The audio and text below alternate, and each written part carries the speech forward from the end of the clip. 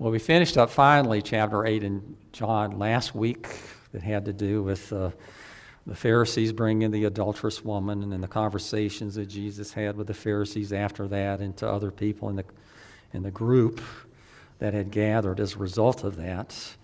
As we concluded last week, we're going to be moving on to John chapter 9 today, and we are going to take some time to get through here. We're not going to do the whole chapter in one sitting. It's going to take us longer than that to do any kind of justice to it. So we're going to be looking at the first 12 verses in John chapter 9 this morning.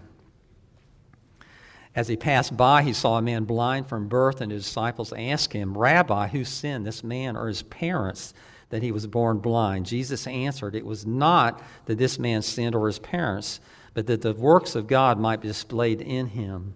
We must work the works of him who sent me while it is day. Night is coming when no one can work. As long as I am in the world, I am the light of the world." Having said these things, he spat on the ground and made mud with the saliva. Then he anointed the man's eyes with the mud and said to him, "Go wash in the pool of Siloam," which means sent. So he went and washed and came back seeing. The neighbors and those who had seen him before as a beggar were saying, "Is this not the man who used to sit and beg?" Some said, "It is he." Others said, "No, but he is like him." He kept saying, "I am the man." So they said to him, "Then how were your eyes opened?" He answered, "The man called Jesus made mud and anointed my eyes and said to me, 'Go to Siloam and wash.' So I went and washed and received my sight." They said to him, "Where is he?" He said, "I do not know."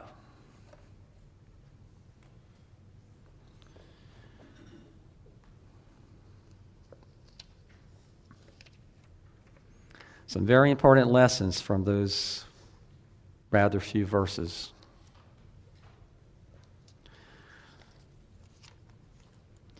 Very often, I think people have this idea that Jesus came into the world and he spent years in training, in essence, which he did, and and all of that, and only came on the more public scene as he became a young man. And I think that people very often have the idea that Jesus just went around the land, just kind of happenstance, just going here and going there and this, that, and the other. And there was not really anything determining his schedule and where he went and that sort of thing. He was just here doing ministry, just here, there, and yonder for those 3 years. Well, we understand already that there were some things that defined his comings and goings to some degree, and one of those was those 3 annual feasts that he had to be in Jerusalem for. So we've seen him back and forth to Jerusalem a number of times already in the book of John. That had a lot to do with where he was and why he was where he was, being at those annual feasts. Unfortunately, I would imagine there are a lot of people that read this story who would conclude that Jesus just happened to be walking down the road one day and he just came across this guy out of the clear blue. I hope that's not your understanding of who Jesus is. If you believe that God is sovereign in absolutely everything, including matters of salvation, you have to understand something, that Jesus was there at that time, at that moment, in that place, by divine appointment that was established at the very beginning of time. He was there for this guy. He didn't just come across him during his travels here, there, and yonder. And I would say to you this, that he would have been there regardless of whether that man was there by himself or whether there was a crowd around. He went there for a lot of reasons. It wasn't just for this man, more than likely, but one of the primary reasons was to find this particular guy.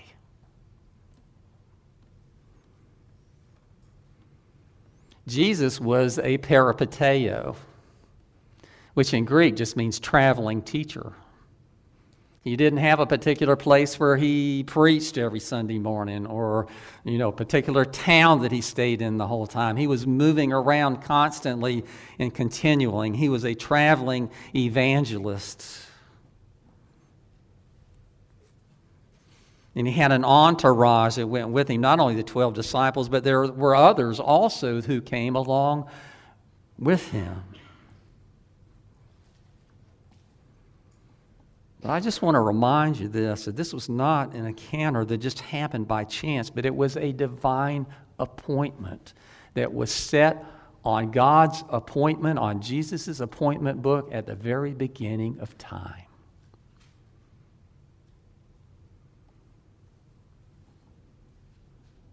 Jesus is where he is at this time and place, according to the Father's divine will and purpose. It's not an encounter that just happened.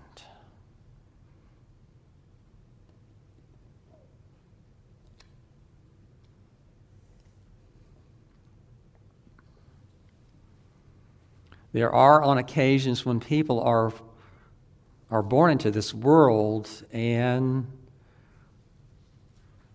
they're born again by the Spirit very early on, and so there are times when there are people who can't remember a time when they were not a believer. That's not true for the vast majority of people.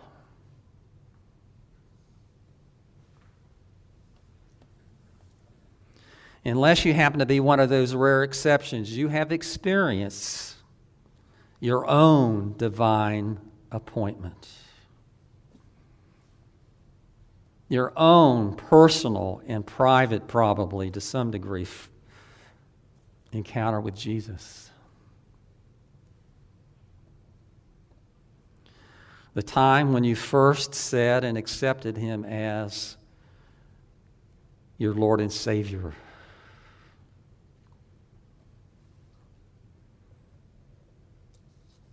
Jesus had a physical encounter with this man, but he also had a spiritual encounter which superseded and was far more important than the physical.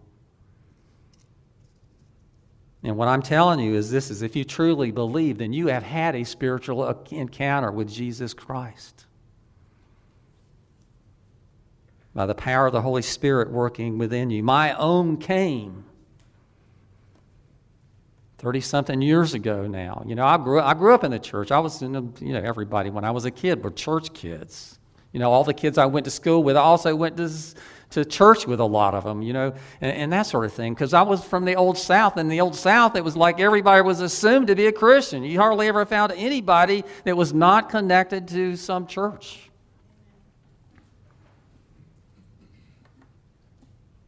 And I grew up believing the idea that because I made a profession of faith when I was 12 years old or whatever, then even though I began to doubt and at one time even began almost to the point of denying Christ completely and absolutely,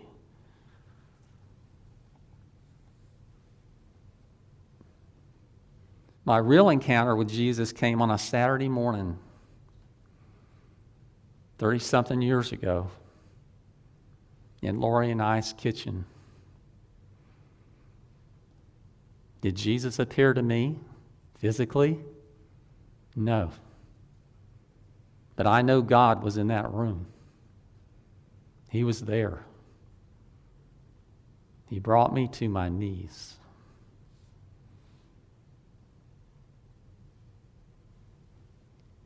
And then he lifted me up again. A new person. See, what I'm saying here is this, is you may or may not have experienced God's divine physical healing of you. Let me just tell you, every time you've ever been healed from anything, God's the one who has done it. Always. He is the healer, always. But the thing about it is we all suffer from this disease called sin. Sin that has led us away from God, the one who created us, the one who created us for his honor and for his glory. But we all suffer from this disease called sin, and so for us to be made new, he, the great physician, has got to bring healing to us.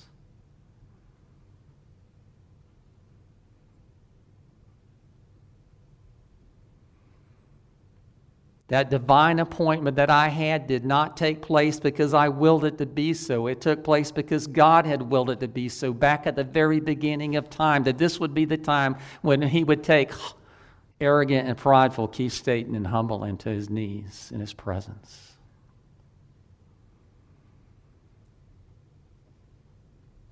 Yours may not be as dramatic maybe as mine was, but if you know what I'm talking about, you've experienced it yourself.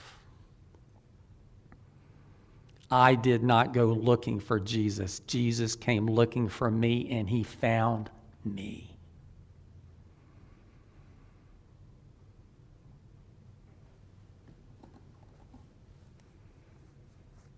This man had been physically blind from the time before he was born or at the time of his birth, and no one knew why. Certainly, maybe today, the doctors would be able to figure out what his problem was. He had never seen a thing in his entire lifetime with his eyes.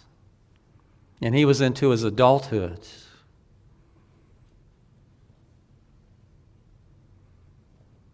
Why was he blind? Even his parents did not know why. But they did know that he had been blind from the very beginning. He had never, ever seen anything. Even into his adulthood. And again, we may not be physically blind, but there's a spiritual sense in which we've experienced the same kind of renewal. How familiar are you with Amazing Grace? Those words of John Newton that so many know and love. I once was lost, but now is found. I was blind, but now I see. Words that he spoke well into his adulthood, after he lived a good bit of his life as an unbeliever. One wonders if he was not just taking this particular story that we find in the Gospel of John and applying it to his very own personal context. I once was lost, but now am found. Was blind, but now I see.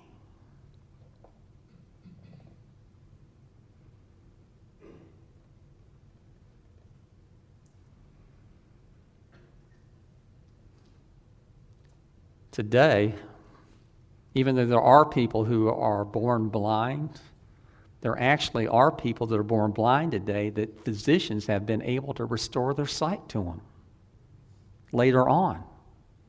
You know, back in these days, if you were born blind, you're going to be blind until the end comes, unless something like this happens. The strange thing is this, is those that were born blind and they've had their sight given to them later on in life, they say pretty much the same thing, and that is the world is nothing at all like they had kind of envisioned or pictured it to be. They have a hard time dealing with the reality of it. I read a story this week about a guy. He was 68 years old and he'd been blind his whole lifetime, and then his sight was given to him when he was 68 years old. After the first few days, he fell down the stairs in his house because he wasn't used to watching and seeing as he walked. He was used to feeling his way along, and he'd lived in that house for most of his life, and he had never fallen one time.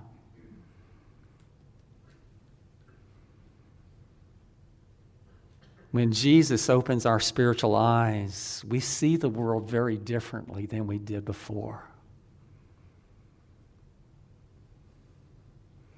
See, one of the things with the Pharisees and the Jewish people in general, they believe that every affliction, every physical affliction that came upon anybody, it was because of their own personal sin, in particular, a particular personal sin that they have committed, and this was God's judgment upon them. And we need to understand something, that there is a truth in that. That every hurt and every harm that has fallen on mankind is a consequence of man falling into sin back in the Garden of Eden. It's all related. The problem with the viewpoint of the Pharisees and the legalists was this, is they concluded that because they had not been afflicted with something like this personally, that meant that they were squeaky clean and pure.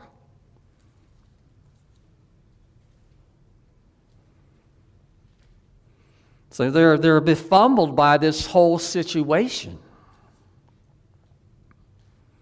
Because they're asking entirely the wrong question. And they're coming to entirely the wrong conclusion. It would be far more legitimate for you and I to ask the question, why was I not born blind? Why was I not born deaf? Why is it that the Lord has given me pretty good health physically? Why is it that I don't really struggle financially? Why is it this? Why is it that? Do you understand? Because all of those things are consequences of sin. The thing that should amaze us and the question that we should ask is, why don't all of these things happen to all of us all the time?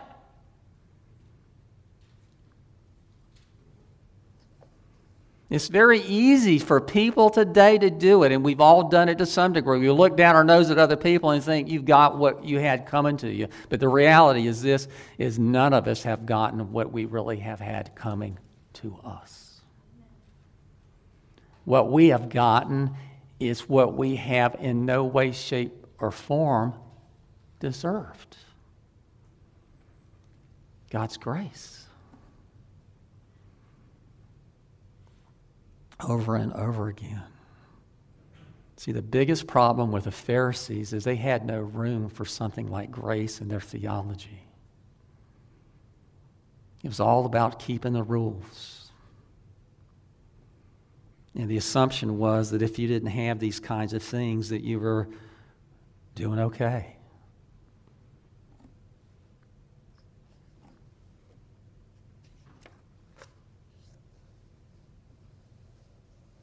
Jesus once again says that I am the light of the world. He had said that already back in chapter 8 when the Pharisees had brought the woman that was caught in adultery.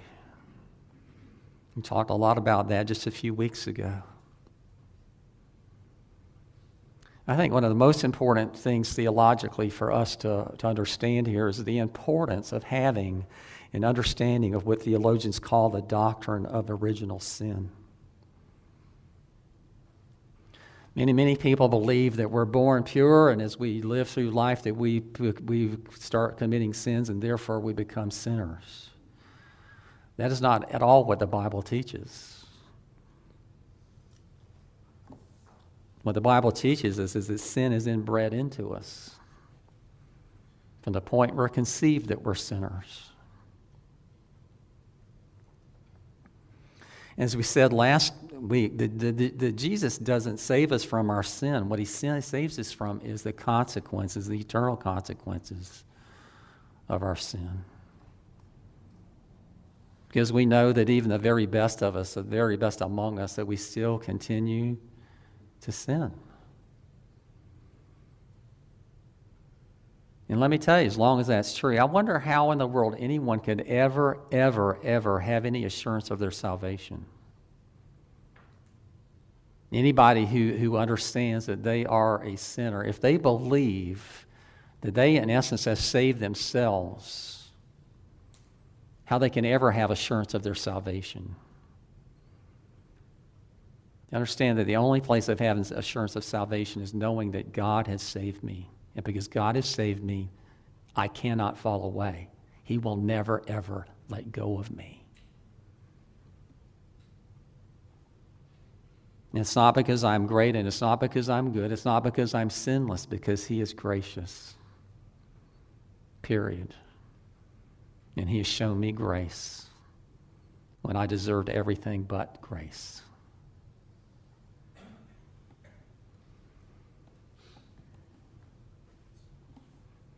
See, we're all born into sin. It's part of our DNA. And Jesus is the only one that we can be set free of that bondage.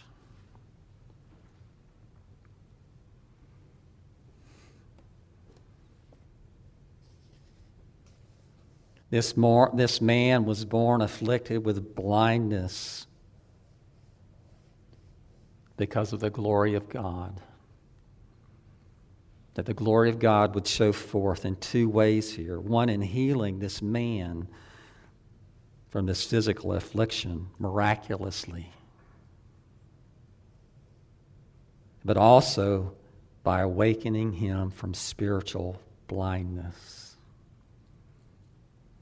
You see, there's something going on greater with this guy than just his eyesight.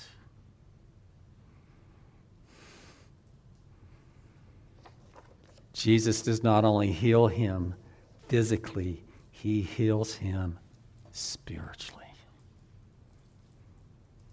which is far more important. I just want to remind us of some things this morning. One of those is that if you know Christ, you are, in fact, no lesser of a receiver of a miraculous act on God's part than this man was. If you are a believer, you are a bona fide miracle of God.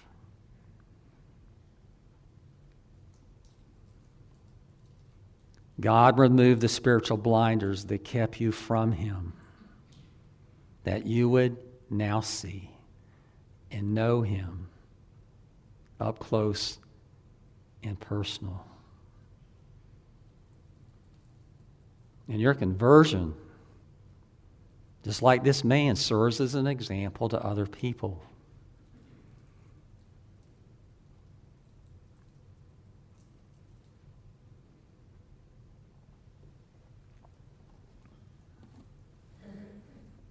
We are saved by grace and grace alone.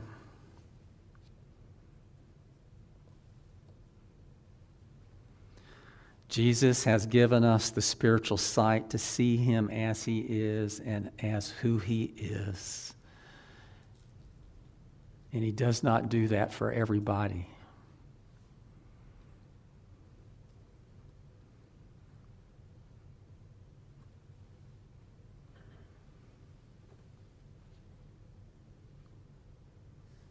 He did something here kind of unusual. He spit on the ground and he made mud with it, and he put the mixture on the guy's eyes and told him to go to the pool of Siloam, which was in Jerusalem, and to wash his eyes free of this mud.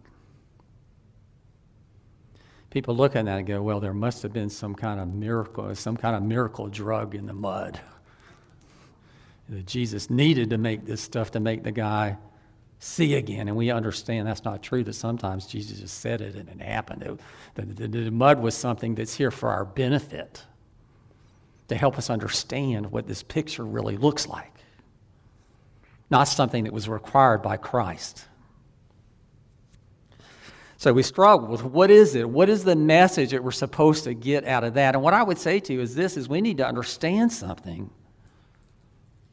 That real faith has to be expressed. Real faith has to come down to actually doing real things.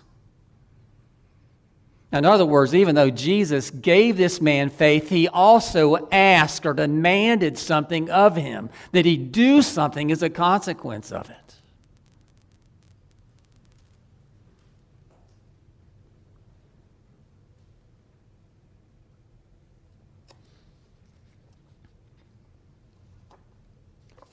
One thing we can say definitely about it was it is a way for this man to express his newfound faith in Christ, doing what Christ told him to do. Did he stop and say, well, why should I do that? Or why do you want me to do that? Jesus said it, and he did it.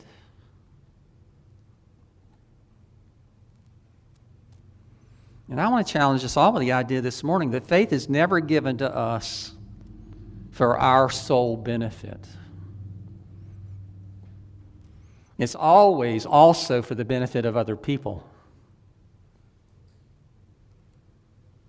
That we would be an example to other people.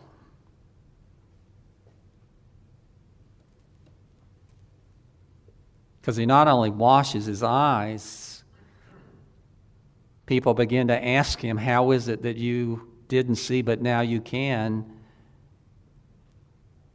And he witnesses of Christ Jesus to those people.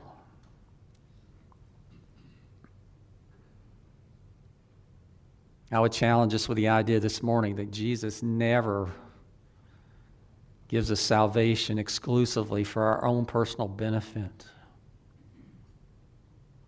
It's always also done to some degree for the benefit of other people. That they would see what Christ has done for me. And it would encourage them to believe as well. So let me ask you something. Are there tangible ways in which other people are currently benefiting from your own faith in Jesus?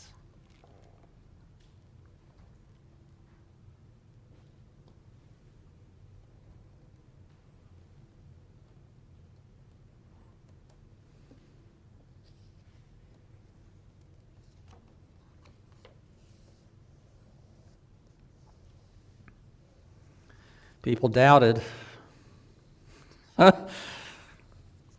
Some people were saying, this can't be the guy who was blind because this kind of thing just doesn't happen. It must be somebody that just looks like him. It's not really him. Maybe he's like his twin. Because people that are born blind don't receive their eyesight again. I saw something on TV just recently, or I read it on the internet somewhere or whatever, and they're estimating that in the world today, there are as many as 4 or 5 people who look so much like you that other people couldn't tell you apart.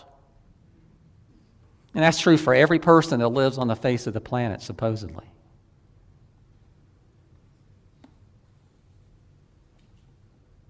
But we know that's not what was going on here.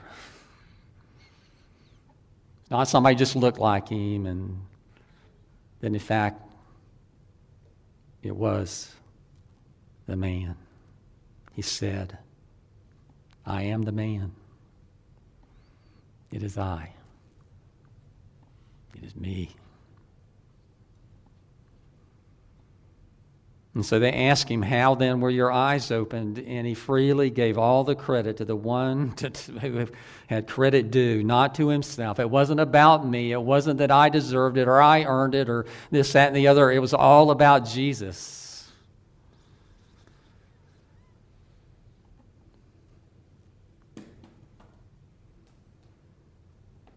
In light of this, it's amazing to consider how many Christians really believe that they were saved, in essence, by Jesus doing some, but by them doing the rest of it.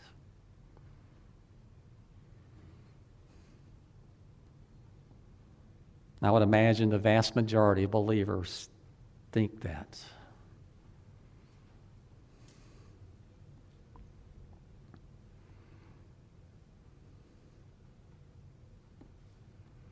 Most believers believe this, that Jesus did some and he leaves it to us to do the rest of it according to our own efforts and our own free will.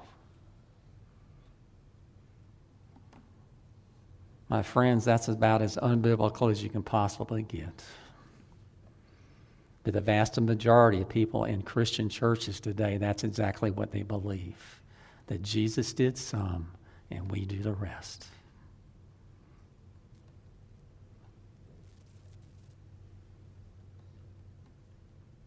Jesus did it all. All. Underlined and emphasized.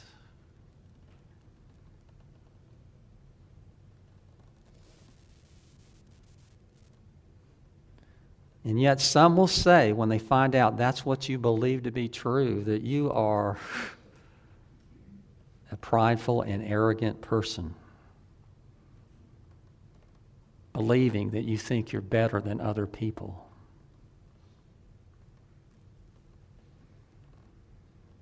Unfortunately, sometimes they have reason for believing that hogwash because they see it. They've seen people that have reacted this way. But I want to tell you something. That is a lie from the pit of hell. It just is.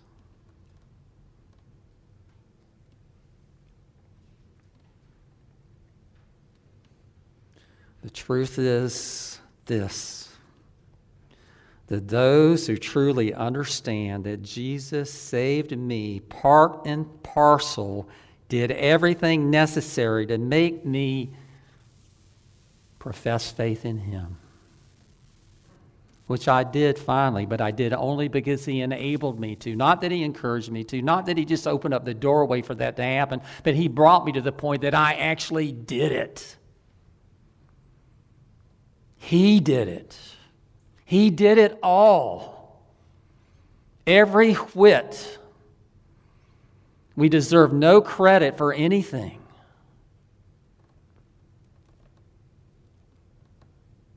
And let me tell you, when you understand that, it will set you free in a way that nothing else will come close. And it's the only thing that will, and it's the only place where you can have real assurance of your salvation, because your salvation doesn't depend upon you doing this, that, or the other. It depends on the fact that Christ has already done for you what was necessary, and he's paid the price, paid the cost. And he saved you because your name was written in the Lamb's Book of Life at the very beginning of time, not on the day that you made your profession of faith in Jesus Christ. God has known you from the beginning. He has loved you from the beginning. He has done everything for you necessary to make you his.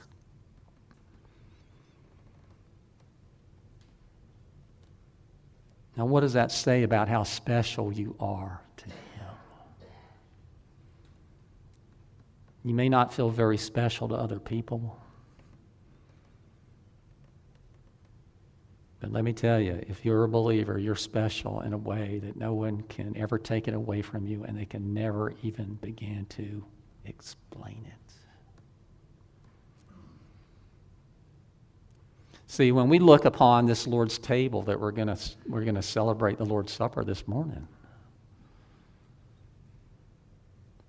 we're not celebrating the idea that Jesus came into the world to make salvation simply available to people, because let me tell you, if that's what he did, then there would be no believers. If you left it completely up to people, no one would come to faith in Jesus Christ. Nobody. Not one.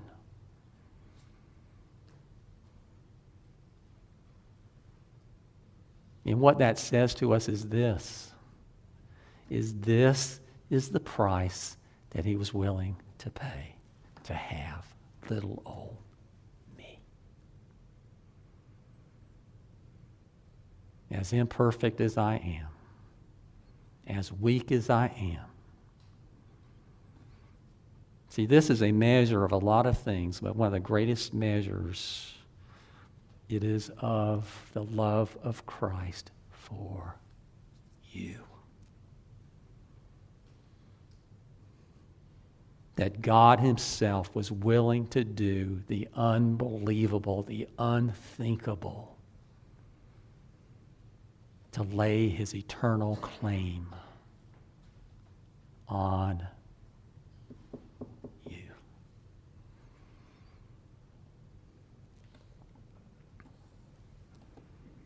Let's be mindful of that this morning as we remember the Lord's Supper. The praise team is going to come and lead us in a hymn of preparation first.